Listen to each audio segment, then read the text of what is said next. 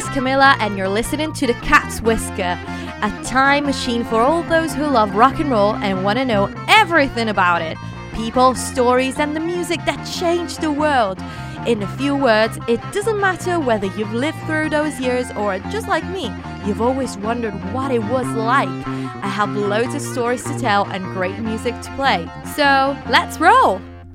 Hey everyone, welcome back to The Cat's Whisker. I'm Camilla, and today we are going to talk about one of the reasons why I started this podcast. Obviously, one of them is the chance to talk your ears off about some of the best musicians that ever lived. And I know that not all great musicians were rock and roll stars, but as far as I'm concerned, many of my personal heroes are. And today I want to talk about one in particular that is very high up there on the list of my favorite artists to ever exist. Buddy Holly. I can't even begin to explain how important he has been for today's music. Holly and his band, the Crickets, are considered the first ones to make the traditional band lineup that we all know, made up of two guitars, bass and drums, a standard. His musicianship and the fact that he was between the first to actually write and perform his own music were also a very important source of inspiration for many rising acts, like the Quarrymen, who recorded Buddy Holly's That'll Be the Day during their very first recording session before becoming the Beatles as an homage to the Crickets. And even if his talent and influence are undeniable, some might say that he became a legend only because he died young and in tragic circumstances. No, he's always been a legend, and today I'll tell you all about him. But back to the beginning. Charles Haddon Holly, spelled E-Y, was born on the 7th of September 1936 in Lubbock, Texas. His family, of mostly English and Welsh descent with a small percentage of Native American ancestry, was quite big. Charles, nicknamed Buddy by his mother, who thought Charles sounded too big for a little boy, was the youngest. His family absolutely loved music, and even if they weren't professional musicians, they always supported their kids' music inclinations. The Holly's brothers would in fact perform in local talent shows where sometimes Buddy would join in with the violin. Although, funnily enough, he couldn't play it. So what happened was his brother Larry would grease Buddy's bow so that it would make no sound. After being a rather accomplished violin player, Buddy tried the piano but quickly switched to guitar when Larry brought one home after his service during World War II. It didn't take long before young Buddy decided to record his version of My Two-Timing Woman in his house in 1949 when he was only 13. It was around that time that Buddy decided to play music with his school friends such as Sonny Curtis and Jerry Allison, and both of them would then become members of the Crickets, with Allison, the drummer, being the only ever member to feature in all the lineups. Buddy would also team up with Bob Montgomery and gig with him around Lubbock as Buddy and Bob. They were influenced by bluegrass, country, blues, and a new genre called rhythm and blues. What was really new about their music and the Crickets and Buddy Holly's music in general is that alongside performing and recording covers, they were writing their own songs, which, as I've said many times, was quite new. It was a relatively new business, and especially when rock and roll became popular, adults weren't really big fans of it. But what I love about Buddy Holly's story is that his parents, Lawrence and Ella, really believed in him, pushed him to pursue a musical career, gave him songs ideas, and even wrote a letter in defense of rock and roll fans to a local conservative newspaper. After graduating, Buddy decided to become a professional musician, playing everywhere locally, gigging in high school talent shows, clubs, and appearing sporadically on local radios and TV shows. And as it happened to many musicians, his style completely changed when he saw Elvis for the first time. That crucial shift to rock and roll would be complete once Holly was chosen to open for the King 3 times in 1955. Can you imagine being 18, fresh out of school, and opening for Elvis Presley? That would then lead to the big breakthrough of his career when in October 1955, Buddy and his band opened for Bill Haley and the Comets. And it's thanks to that performance that just a few months later, Buddy would sign a recording deal with Decca, specifically with Coral, one of its subsidiaries. And because of a typo in the contract, Holly became Holly, with just a Y at the end, a name that would become his new stage surname. This new opportunity took Buddy and his band to Nashville, where they recorded demos and singles under several names. Buddy Holly and the Two Tones, or Buddy Holly and the Three Tunes. And soon they released their first single, Blue Days, Black Nights, with Love Me as a B-side. Unfortunately, even after recording and releasing a few other songs, the band didn't prove to be successful enough, and Decca decided to drop them as artists, insisting they wouldn't record the songs they worked on with any other label for 5 years. And even if being dropped after barely a year didn't really feel great, Holly was relieved in a way because of the lack of creative control he had while working for Decca. His producer, Owen Bradley, who had worked with many country music stars, always insisted on arrangements that were leaning more towards that genre rather than rock and roll. This would then motivate Buddy to find someone like-minded, able to produce his songs, respecting his vision. He would then find his match in Norman Petty, who would become both his producer and manager. The band now was starting to shape up in a more definitive way. After several changes in the lineup, Buddy Holly on lead guitars and vocals, loyal drummer Jerry Allison, bassist Joe B. Molden, and rhythm guitarist Nicky Sullivan became the Crickets. Officially creating a band allowed them to avoid the strict rules imposed by Decca and record the same songs they had recorded before, just a version that they really liked. That's the case of the incredible song That'll Be the Day, so let's talk about it. First of all, it was written by Jerry Allison and Buddy Holly in 1956. They called it That'll Be the Day because that's one of the lines that John Wayne says the most in the Western film The Searchers, which I guess inspired someone else as well. Since when they wrote it, they were still Decca artists, their first recording of the song was a bit slower and more leaning towards country. But Decca never released it because the band wasn't really successful in the charts. When the Crickets recorded it again, though, it was clear that the song was going to be one of the cornerstones of rock and roll.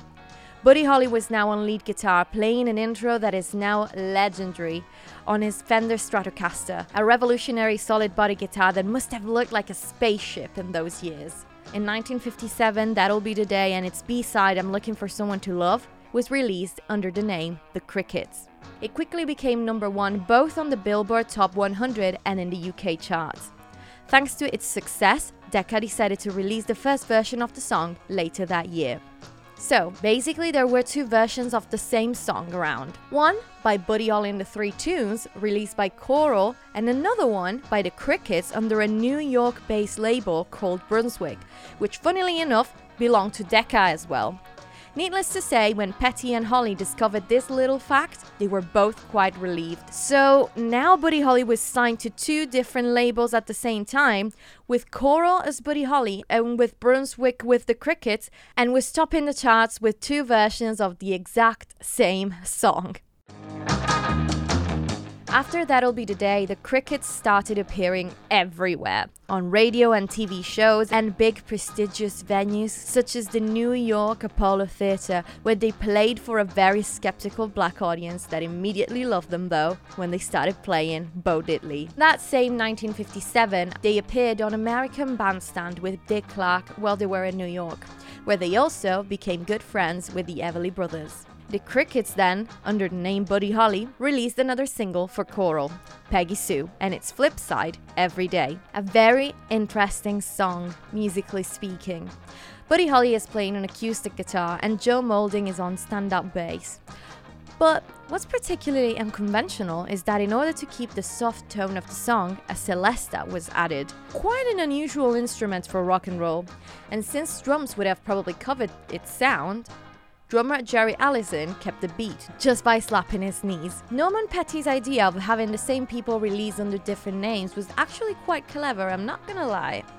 He thought that radios wouldn't want to give too much airtime to one single band, but if the performers appeared under different names and labels, that would have ensured more airtime.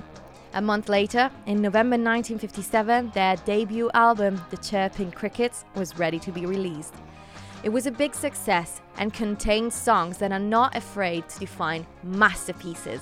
Oh Boy, Not Fade Away, Maybe Baby, and many others. Keith Richards once said to Rolling Stone, "Buddy Holly was in England as solid as Elvis. Everything that came out was a record smash #1. By about 58, it was either Elvis or him." It was split into two camps.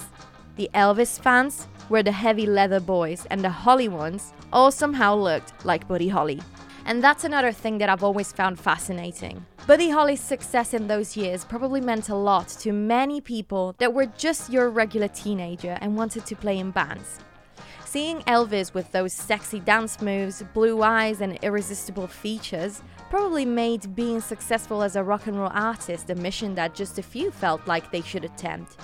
But Buddy Holly looked like a normal person. He was wearing glasses, and big ones.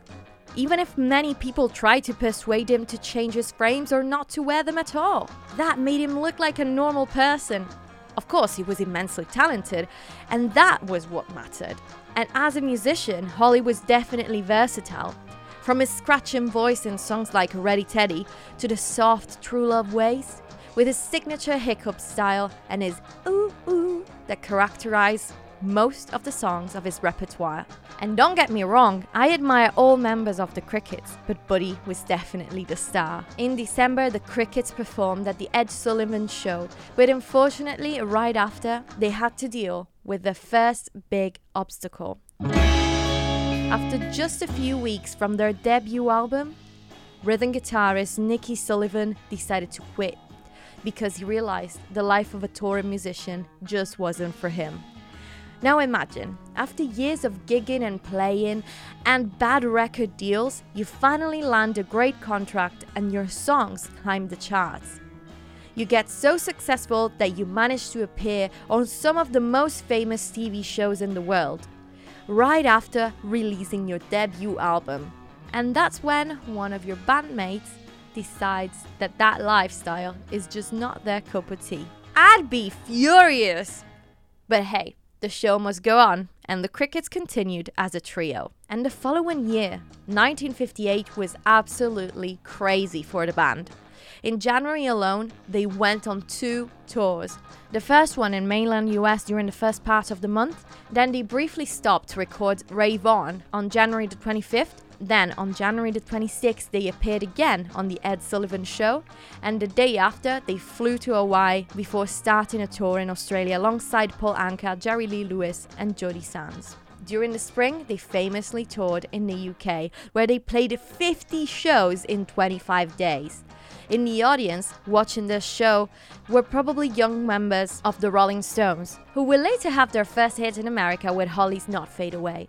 And unfortunately, and quite curiously, even if Buddy Holly played the Philharmonic Hall in Liverpool, none of the Beatles actually went to see him. Once back in America, whilst the Crickets were on their US tour, Buddy Holly's self-titled solo debut album was released. It obviously featured the other Crickets as backing musicians, and it contained, again, absolute masterpieces, like the already mentioned Rave On, Ready Teddy, Peggy Sue, and Every Day, but also You're So Square, Baby I Don't Care, and Words of Love, a song that even the Beatles would include in one of their albums. During the summer of 1958, though, everything changed. Buddy Holly started to go to New York more and more often for solo recording sessions, discovering more of a jazzy and rhythm and blues taste. This is also the same period when I recorded one of my favorite songs, Now We're One, a song that I would definitely play at my wedding.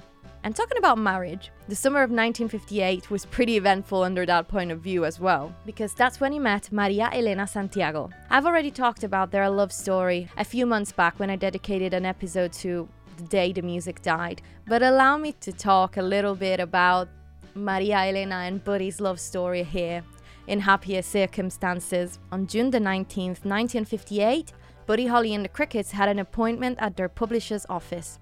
The first person they met on that day was Maria Elena Santiago, a 26-year-old woman from Puerto Rico who moved to the United States a few years before. She was working as a receptionist at Peer Music inside the famous Brill Building.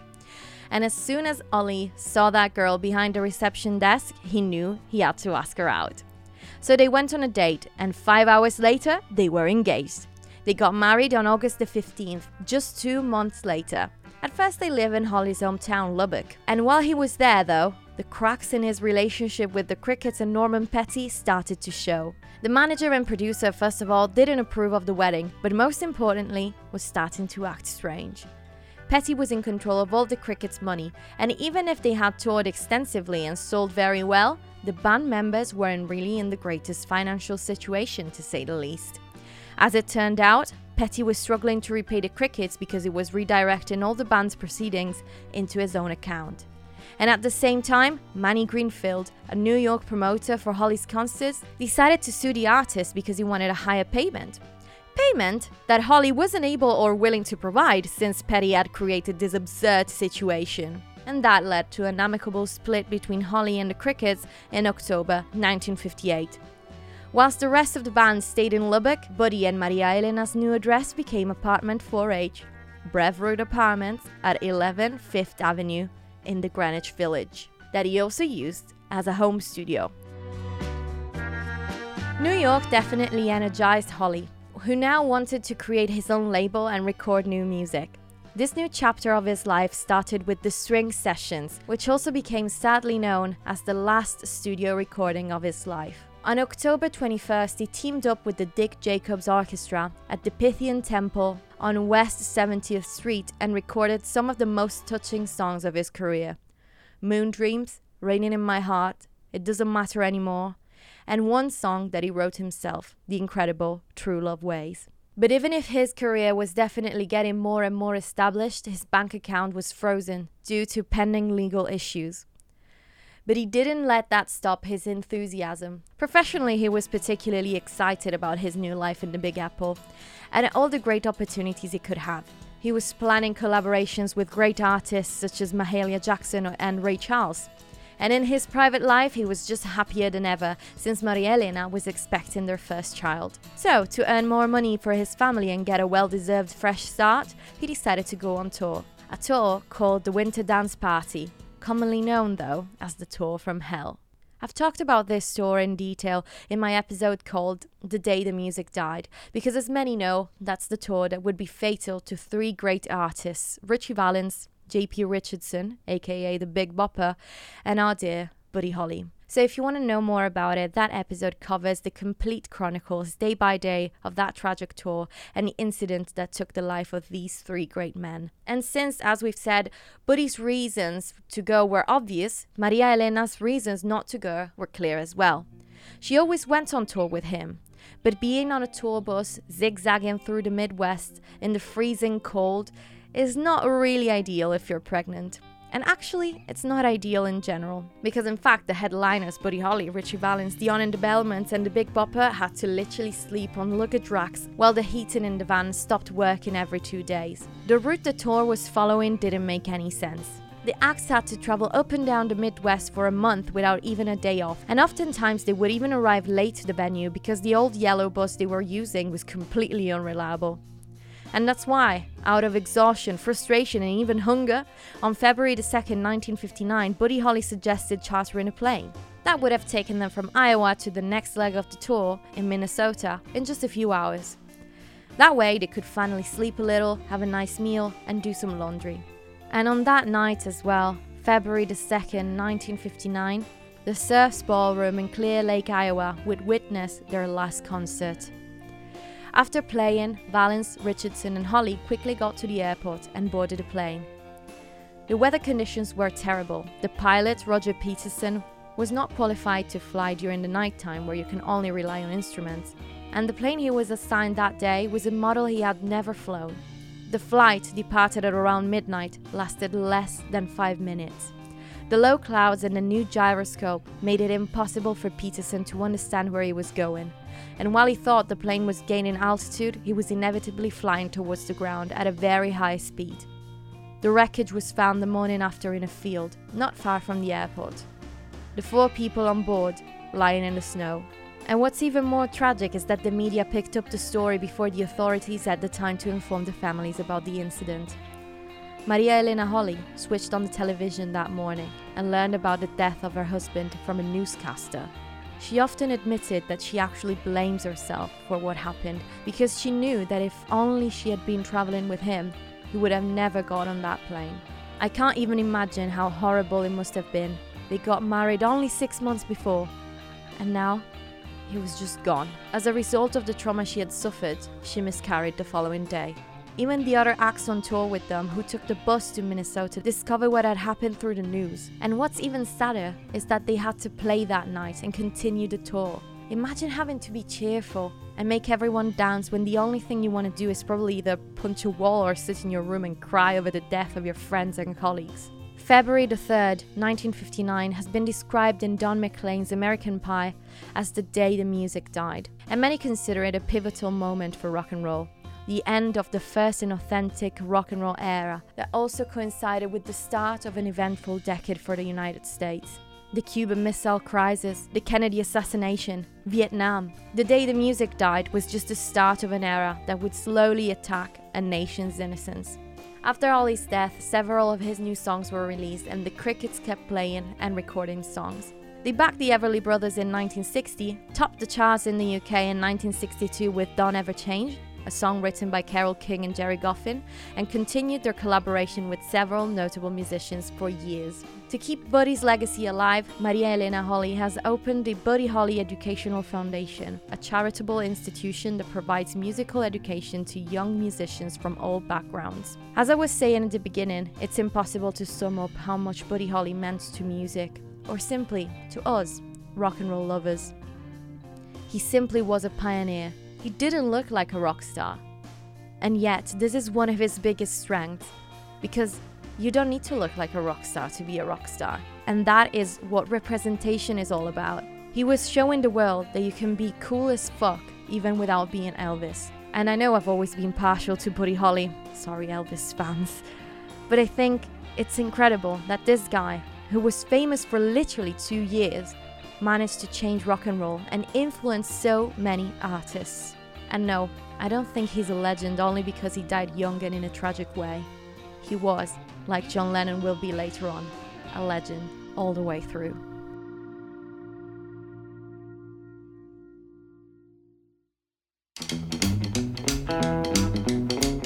Thank you very much for listening to this episode. I absolutely love Buddy Holly, and I'm actually very excited, and what got me inspired to write this episode is also the fact that this week I'm gonna go and watch the Buddy Holly story in Manchester, so I'll keep you updated on that as well. And of course, if you want to be updated, you can follow me on my Instagram, The Cat's Whisker Podcast, and on TikTok at The Cat's Whisker. And also, very big announcement, I'm on YouTube as well. Well, if you're listening to me on YouTube, hey, hello. But yeah, if anyone wants to follow my channel, it's obviously called The Cat's Whisker Podcast. That would really help me immensely, but I thought I should open a YouTube for all those people that find it hard to actually listen to a podcast through an app. So if you want to listen to me there, please subscribe to my channel, and I'll see you next week. Ciao!